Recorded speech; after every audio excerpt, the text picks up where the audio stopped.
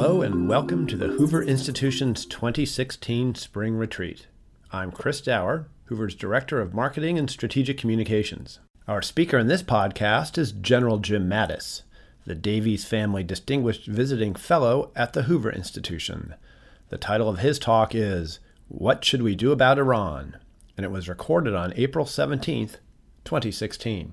I was thinking as I was walking over here tonight, I'd been listening on the radio to some, I guess you're called talking heads, although they don't seem to have a lot of wisdom. But I was thinking as I came over here that Hoover's a place where we actually have dialogues and discussions. We don't just make assertions about the world. And I was thinking that it's kind of unusual in the States nowadays to have that sort of thing. Everyone seems kind of polarized. But what I wanted to talk about tonight, ladies and gentlemen, is Iran. Because isn't it interesting that a few months ago, Iran was on every newspaper, every news station, and today we hardly hear a word about Iran. And yet, when you think about Iran, it's not that all of a sudden the problem has gone away, that the situation has gotten better. If anything, you're going to need the wine that you're pouring tonight when I get done explaining what I picked up from assessing Iran. And the reason I want to do this is I'm going to put right up front my thesis that I hope to convince you of here tonight, and it's that the Iranian regime is the single most enduring threat to stability and peace in the Middle East, more so than ISIS, more so than Al-Qaeda. For all the attention they're getting right now, ISIS and Al-Qaeda have no state sponsor standing behind them to sustain them. Right now, it's not Assad Syria that's a bigger threat, and it's a horrible impact on Europe and our civilization such as we know it in Europe. It is not that, because in fact, were it not for Iran, Assad would not be in power today. It's not the Palestine-Israel issue either that keeps the Middle East on a boil. I believe that Iran is the single biggest and most enduring threat. A quick recall about Iran. You go back to 1979, Khomeini's revolution installs the militant Islamist regime, and they adopt immediately a slogan, and we've all heard it how many years now, how many decades, death to America. That's their calling card. Now, they take over our embassy, they hold our diplomats for over a year, and sometime between 1979 and 83, it's debatable about which year, they declare war on the United States. By 1983, what they do, their militia in Lebanon, Lebanese Hezbollah, blows up our embassy, blows up the French paratrooper barracks, and blows up the U.S. Marine peacekeeper barracks there, killing hundreds of people. And as a result, in 1984, during President Reagan's administration, Secretary of State George Shultz declares Iran a state sponsor of terrorism. And they are, to this day, still considered by the U.S. government a state sponsor of terrorism. And it is strange when you hear the sitting American president say something like that Saudi Arabia and Iran are going to have to learn to cohabitate here in this area, as if you can tell people in a neighborhood that's got a wild animal prowling the streets, they've just got to get used to that sort of thing. You can understand why the leaders in some of the countries over there disagree with our view of how it's got to go forward. Now, if we fast forward from 79 and 83, 84. Look at last July in 2015 in Vienna. We see China, France, Germany, the Russian Federation, United Kingdom, and the United States rolling out the JCPOA, the Joint Comprehensive Plan of Action, otherwise known as the Iran Agreement. This evening, what I want to discuss is the purpose of that agreement, characterize the Iranians' behavior since it went into effect, and then talk a little bit about the way ahead for us. The purpose of the agreement, and we can go back and read a whole lot of information out there. I believe that I could have made a stronger argument for entering into the negotiation than the American administration made, but the purpose for it goes back actually to 2002 in the George Bush administration, when the United States determined that Iran's nuclear weapons program took precedence when it was recognized that the chances were growing that Iran could actually develop a nuclear weapon. So the strategic goal was to make the world safer by preventing or delaying progress on that weapons program. Now, you'll hear it called a nuclear program. It is not a nuclear program. It is a nuclear weapons program. So starting in 2010, the Secretary of State Clinton orchestrated very broad international economic sanctions to bring pressure on Iran. And the goal of that pressure, ladies and gentlemen, was to force Iran to come to the negotiating table in order to limit the Iranians to an internationally supervised, non-military nuclear program. By 2013, President Rouhani is elected, and he is in Iran, and he is supposedly a moderate. The problem with characterizing someone a moderate in Iran is only the supreme leader, who is not a moderate, can approve the slate of who runs. I don't care if it's for school board, mayor, anything. He approves every one of them, and hundreds get turned down every year. So Rouhani was probably the most moderate of any of those folks, but he was not a moderate. The Rouhani government then negotiated the nuclear agreement with what was called the P5+1, those nations I just mentioned. And the JCPOA, or the agreement that we have, is the result. Now, formal implementation began in mid-January. You still saw a lot in the news at that point, but it was dying down. And, for example, the Iranians removed the enriched uranium, nearly all of it, 25,000 pounds of it. They did, at the same time in the UN, took 7 prior UN Security Council resolutions that imposed economic sanctions, and they rescinded them. And supposedly, ladies and gentlemen, you're going to remember snapback? We used to hear about if they mess up, we can snap these back to them. Basically, we could reimpose them in the event of, and I quote here, significant non-performance by Iran. Significant, by the way, is not defined. So the relief was given for a pause in one threat. In other words, we gave them relief from those economic sanctions for pausing one threat, a nuclear weapons program. But there's 4 other threats from Iran. One of those is the maritime threat. You've heard them talk about shutting down the Straits of Hormuz, mining the waters. Another one's ballistic missile, more in the news here lately. Another one is cyber, which we've all seen going on here in the not-too-distant past. And the other one is one in the military, we call QMSP. Only the military can come up with that acronym. But basically, it's Quds Force, Jerusalem Force, there's some of their special forces. It's MOIS, Secret Service. It's their surrogates and proxies like Lebanese Hezbollah. Basically, it's the terrorism. 5 threats. They delayed one of them under the agreement, and we rescinded many of the economic sanctions under all 5, okay? So you can imagine, if you're Israel, if you're our Arab partners in the region, what you feel like that they've just had that many imposed sanctions pulled off of them.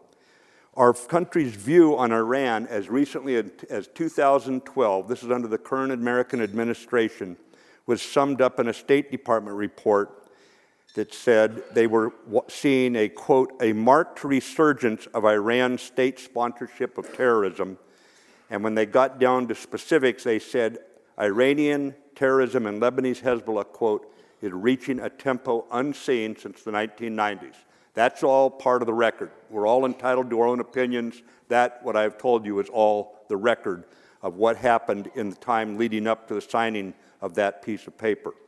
Certainly attacking Israeli tourists and murdering them in Bulgaria, murdering Saudi diplomats in Yemen and in Pakistan, and trying to murder Ambassador Odell, the Saudi ambassador to Washington, D.C., less than 2 miles from the White House on a Saturday night in Georgetown, gives some idea of the kind of track record of this regime without a nuclear weapon. Now you can understand, too, why some people say with a nuclear weapon, they'd be even more unbridled in their efforts to create chaos. The American administration's argument was that an Iranian nuke was such a dangerous game changer that we had to subordinate everything else to delaying the nuclear program. It's not an impossible position to take. It's understandable. But how did they decide to delay it? There were basically 2 options. One was military, and one was through diplomacy. And then you'd have to argue on the negotiation whether or not we came out well on the diplomatic side. Frankly, if we'd had to use military option, we probably would have had to done it repeatedly. Why? Because using the military option, this was an industry spread all over the country, universities, cities, deep underground. We probably could have delayed them between 18 months and 2 years before we would have had to do a reattack. And that was just the reality, since we weren't going to march in, occupy the country, and dig everything out from deep underground. So the diplomatic approach was used because they were shooting for a longer delay, a 10, 12, 15-year delay. Without the pause, and despite Iran's denial and deception, Iran could get a weapon, and we thought that would be such a jeopardy to our security interests, it would risk global economic blackmail, since how would you stop Iran then from mining the straits if they threatened to use a nuke? And of course, if they had one, it would endanger the survival of our allies, Israeli and Arab partners. Our objective then was to prevent Iran from getting the nuke, strengthening the non-proliferation efforts by the Americans, increase stability in the Middle East, and improve America's global standing. So how would we characterize, after all that's said and done, how to characterize Iran's response to the agreement? First of all, Iran has shut down its plutonium reactor, poured cement into the core, and shipped out its enriched uranium. Yet it remains the single most belligerent actor in the Middle East. As the commander of U.S. Central Command, every morning that I woke up, and remember my area has Egypt and Lebanon, it's got Jordan, Saudi Arabia, Yemen, Pakistan, Syria, Iraq, it's got all sorts of places. I think I've told some of you before, I was once asked by the Vice President, Jim, you know why you got this job? I said, no, Mr. Vice President, I've wondered about it. He said, we couldn't find anybody else dumb enough to take it. Every morning, though, waking up with that region, I had three things on my mind. First, when I went in, as I went in and started going through all the overnight reports and the intel reports, the first three things were Iran, Iran, and Iran. And I say this because their behavior remained consistent then and today with the Iranian behavior since 1979, the year that I first, by the way, sailed into those waters as an infantry company commander on a Navy amphib.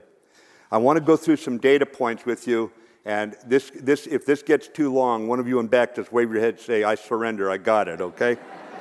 First of all, the Republican Guard commander, he's like their elite forces commander, a guy named Jafari, has stated in the last couple months, Iran is preparing for all-out war with the United States. That's hardly the words of a military man who's under control, absolute control of the supreme leader, who says that, in fact, they may have come out with a more stable Middle East.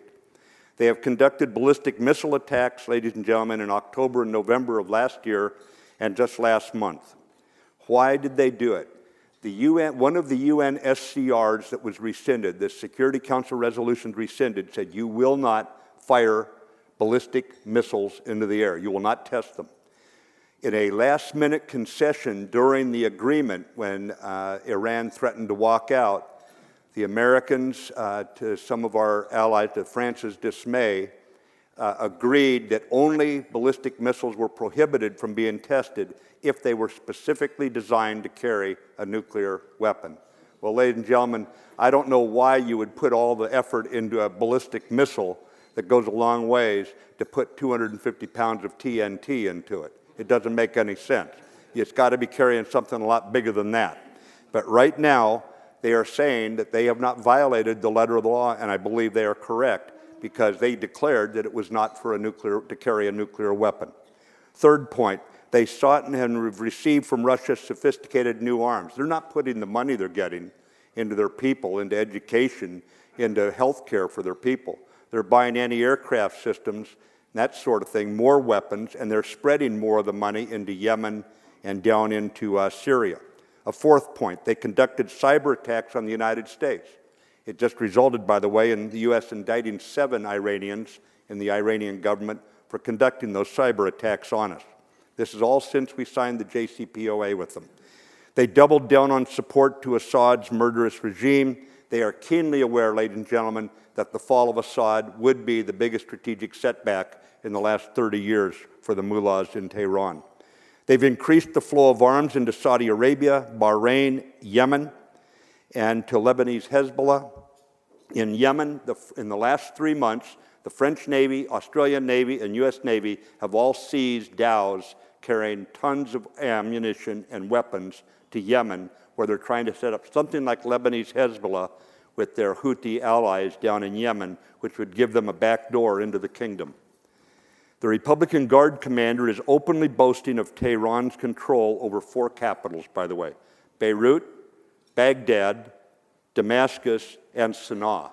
Fortunately, the Saudis and the United Arab Emirates fought when they went for Sana'a, and they've been thrown off their game, and right now that looks like it's going into a negotiation that will be good for us, the good guys. Bahrain and Jordan were specifically and publicly targeted by the Quds Force commander, our old friend Soleimani, openly calling for annexation of Bahrain. You remember when Saddam Hussein called for annexation of Kuwait, what happened?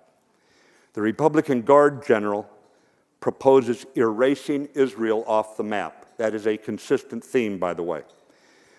A 10th point, the Supreme Leader just 2 weeks ago, 10 days ago, said, quote, "Those who say that the future lies in negotiation, not in missiles, are either ignorant or traitors," unquote.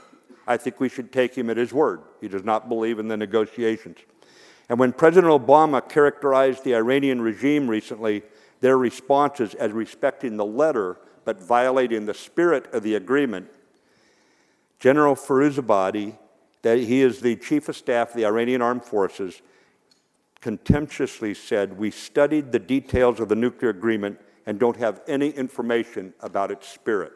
In other words, he rebuffed it. And so thus endeth for now any moderate Iranian response that the American administration had been hoping for. So where is the United States right now? First of all, we're in a strategy-free mode. Washington is confused. I calls them like I see them. Washington's confused, and I don't believe it's invested in strategy. We are shifting our focus at times from one region to another.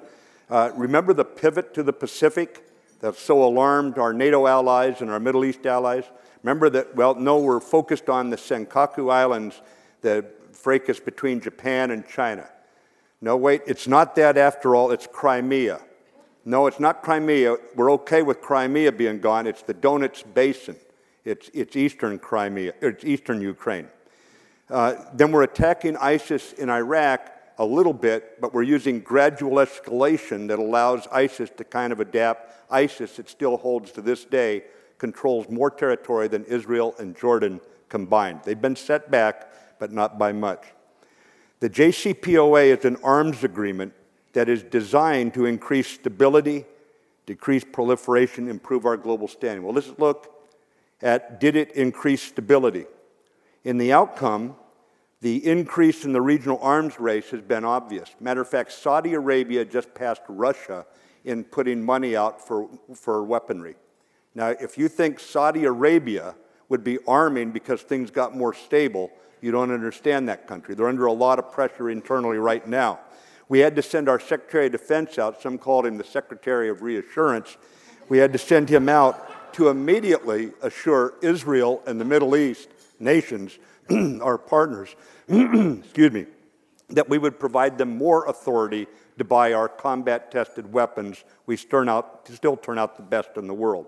Unfortunately, because we made that agreement and we're saying we'll sell you more weapons, but at the same time we're giving a kind of a get along with Iran kind of message, the impression in the region is the U.S. is withdrawing. Now, they have two views of this. The best one is that the U.S. is indifferent to the challenge of Israel and the Arab nations having to deal with Iran. That's the best explanation. The worst one, by the way, that I hear, and by the way, I'm on my way back out there again this weekend, is the U.S. has made common cause with Iran, Russia, and Assad. And that is picking up traction because they can't believe we could be doing some of the things we're doing if we didn't have this in our design, in our plan. And when we talk about ISIS, we oftentimes get so focused on it, we forget that ISIS has no state sponsor for terrorism, I mentioned earlier. But furthermore, I would just point out that ISIS is an excuse for Iranian mischief, okay, an excuse. What is the one country in the region that has not suffered any ISIS attack? Iran. Now, why would that be if, in fact, ISIS was some al-Qaeda anti-Iran terrorist organization? I mean, they've set off bombs everywhere from the Suez Canal. They're in Libya. They've gone after Turkey. They've gone after Bahrain. Yeah, I can go on and on. But the bottom line is that ISIS is an excuse for Iran's mischief. It is not an enemy of Iran. Back here in the U.S. Congress, it took no action. It took no action against ISIS. It didn't like the AUMF, the Authorization of Military Force, that the president sent to the Congress to go after ISIS. Instead of passing their own, they took no action on it. They took no action in the Congress to strengthen the standby economic sanctions in the event Iran did cheat. They've taken no action to add intelligence dollars to our budget so that we can keep a sharper eye on Iran. And I would just tell you that the last point I would make on this is that the snapback of sanctions is highly unlikely. The Americans can walk away from the agreement if they wish, but there will be no snapback by our European allies. And I defer to Dr. Shockey, an expert on our European allies, where they stand, but I don't believe they would ever go back, and U.S. sanctions alone would be ineffective. So the bottom line on the American situation, the next president, ladies and gentlemen, is going to inherit a real mess. That's all there is to it. So why would the U.S. take such a gamble based on the situation as we see right now? I mean, first, certainly, President Obama could be right. The mullahs who want it both ways could be forced into a catch-22. By both ways, I mean the mullahs would like to see Iran look like South Korea and North Korea.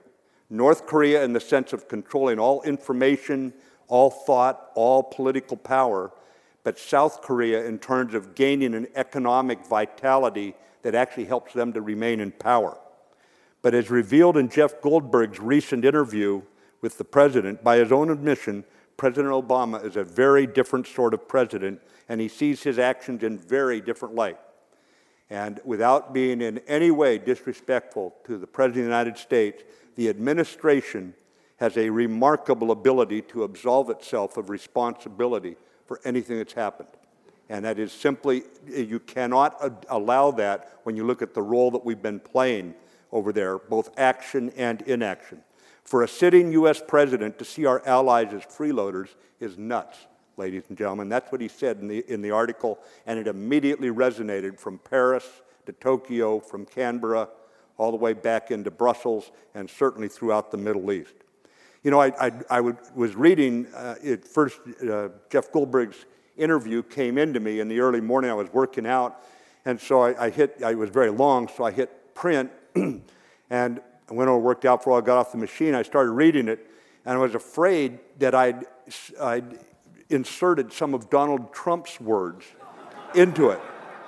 And so I went back to it. I was thinking, boy, I can't even, I'm not very administratively adept, as my aide-de-camp used to tell me, but I'm not that crazy, am I? And I went through, I did a page count. No, the pages all matched. But it was absolutely crazy to me that both Trump and President Obama would be saying the same thing about our allies. I thought it was kooky that America, in this age when we need allies more than ever, when 9/11 should have taught us that in a globalized world, no nation can stand alone and protect itself. And here we were showing contempt for allies, some of whom, by the way, have lost more boys per capita than America fighting alongside us. Interesting, that's arithmetic too. I'd be surprised right now if Obama is proven right in his assessment of the Tehran regime, basically the one that's holding the Iranian people hostage. If somehow he believes that Iran is on the cusp of becoming a modern, responsible nation, I don't think so. And as far as our allies go, I think if Prime Minister Cameron ever speaks to him again, it'll be as he bites his tongue, considering the way we've dealt with our allies. A second point for why we would do this, why we would sign up, maybe it's the best we could get, ladies and gentlemen. Maybe everybody knew we wouldn't really use the military option. After the Syria red line fiasco, where we gave a red line, and some of our allies in Europe were actually moving their planes in to support us when we attacked once Assad had used chemical weapons on his people, pulled the rug out from underneath them. I was sitting one night, very late at night, my little staff, this foreign leader's staff in the Middle East, finally at about midnight, he said, let's talk alone. So all the staffs walked out. He took his headdress off, threw it down, and he said, what are you doing? I said, well, just hang in there. We'll figure this thing out.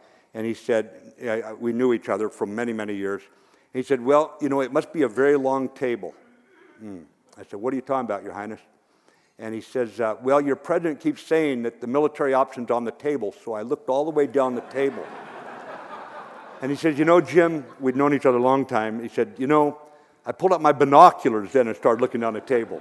And he says, I can't see the military option. Now, ladies and gentlemen, from a dear friend and ally, someone who'd stuck with us through thick and thin over there, he was letting us know and letting me know in no uncertain terms that our threat of military power was not being taken seriously. And let's just make it very clear that absent a calamitous attack on the United States, no one believes the administration will act. And if we were to take such an attack, it would show the Obama policy to now be in shambles, which would be very, very bad for our security and our allies' security. A third point is maybe the folks in the American administration think the moderates can win, but again, Rouhani is not a moderate, although he needs the moderates' folks, their votes, in order to stay in power in Tehran's internecine political scene. But the judiciary and security forces, ladies and gentlemen, are plenty strong, and they are going to get stronger too as the economic sanctions come off. So it's not like the moderates are going to get stronger and the security forces somehow become sort of weaker in relation to them. That's going to take time anyway for the country to get better. And I would just tell you that in the Iranian constitution, it said we are a revolutionary state and not a nation state. It's right in their constitution. So you got to be careful about telling people that we know better than them what they're going to turn into. We also hurt the reformists by signing the agreement, because the reformists thought they had to give up the quest for nuclear weapons completely in order to rejoin the nations of the world. By doing this, the reformists had the rug pulled out from underneath them in Tehran. We did benefit, like I said, with the 25,000 pounds of enriched uranium being pulled out, cementing the core of the plutonium, that sort of thing.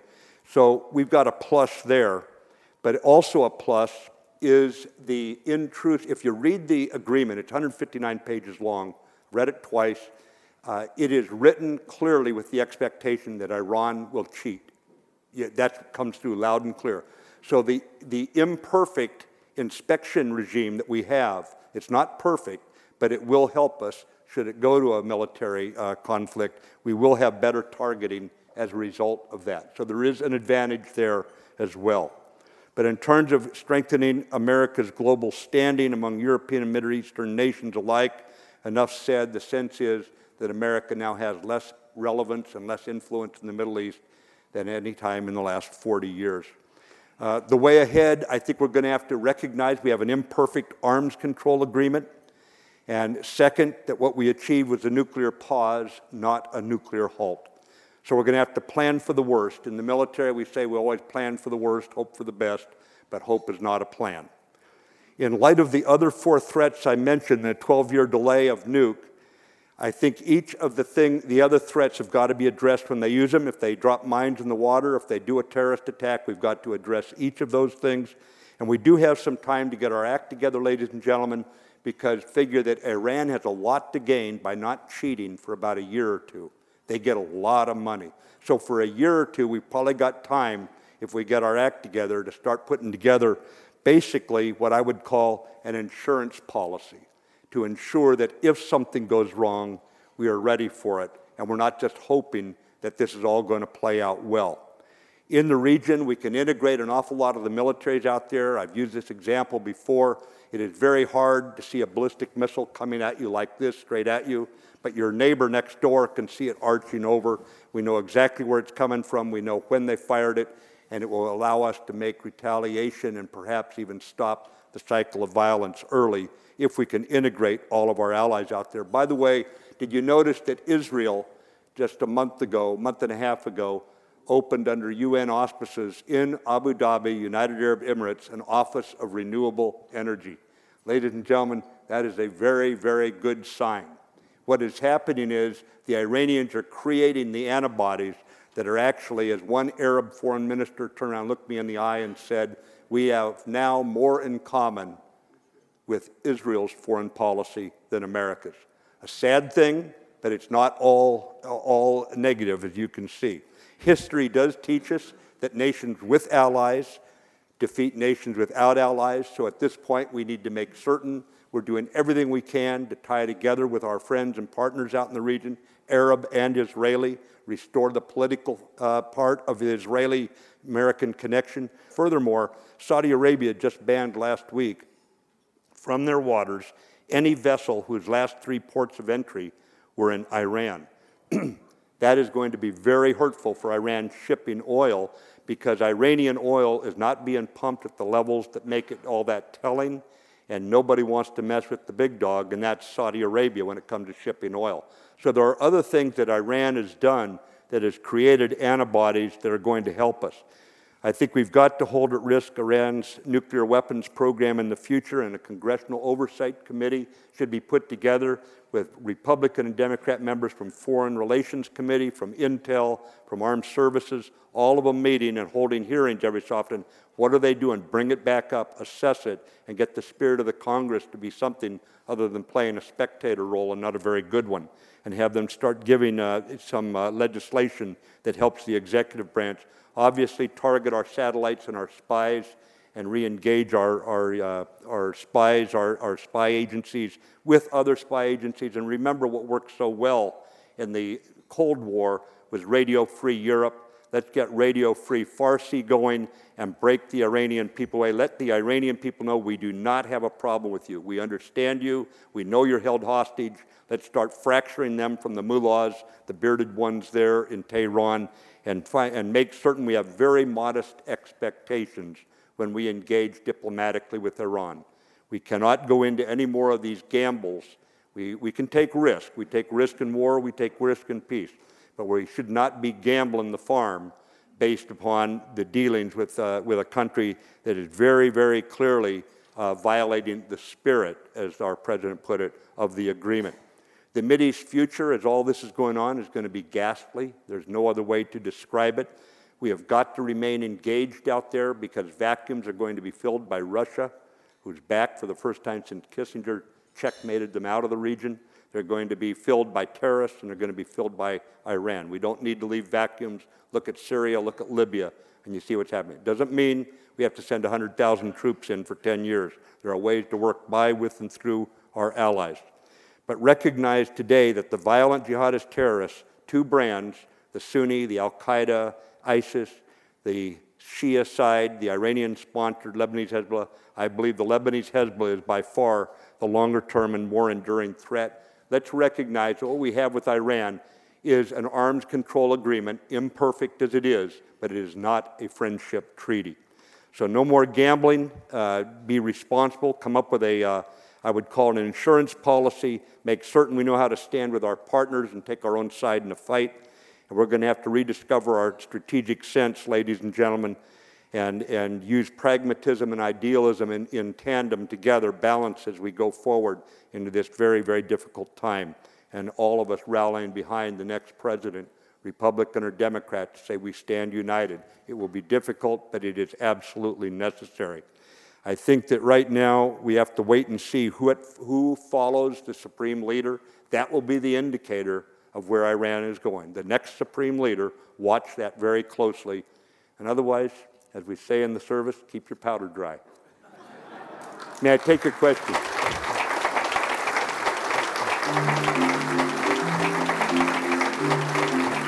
For more podcasts from the Hoover Institution, please visit hoover.org or Hoover's channels on iTunes, iTunes U, Stitcher, and SoundCloud. I'm Chris Dower for the Hoover Institution. Thanks for listening.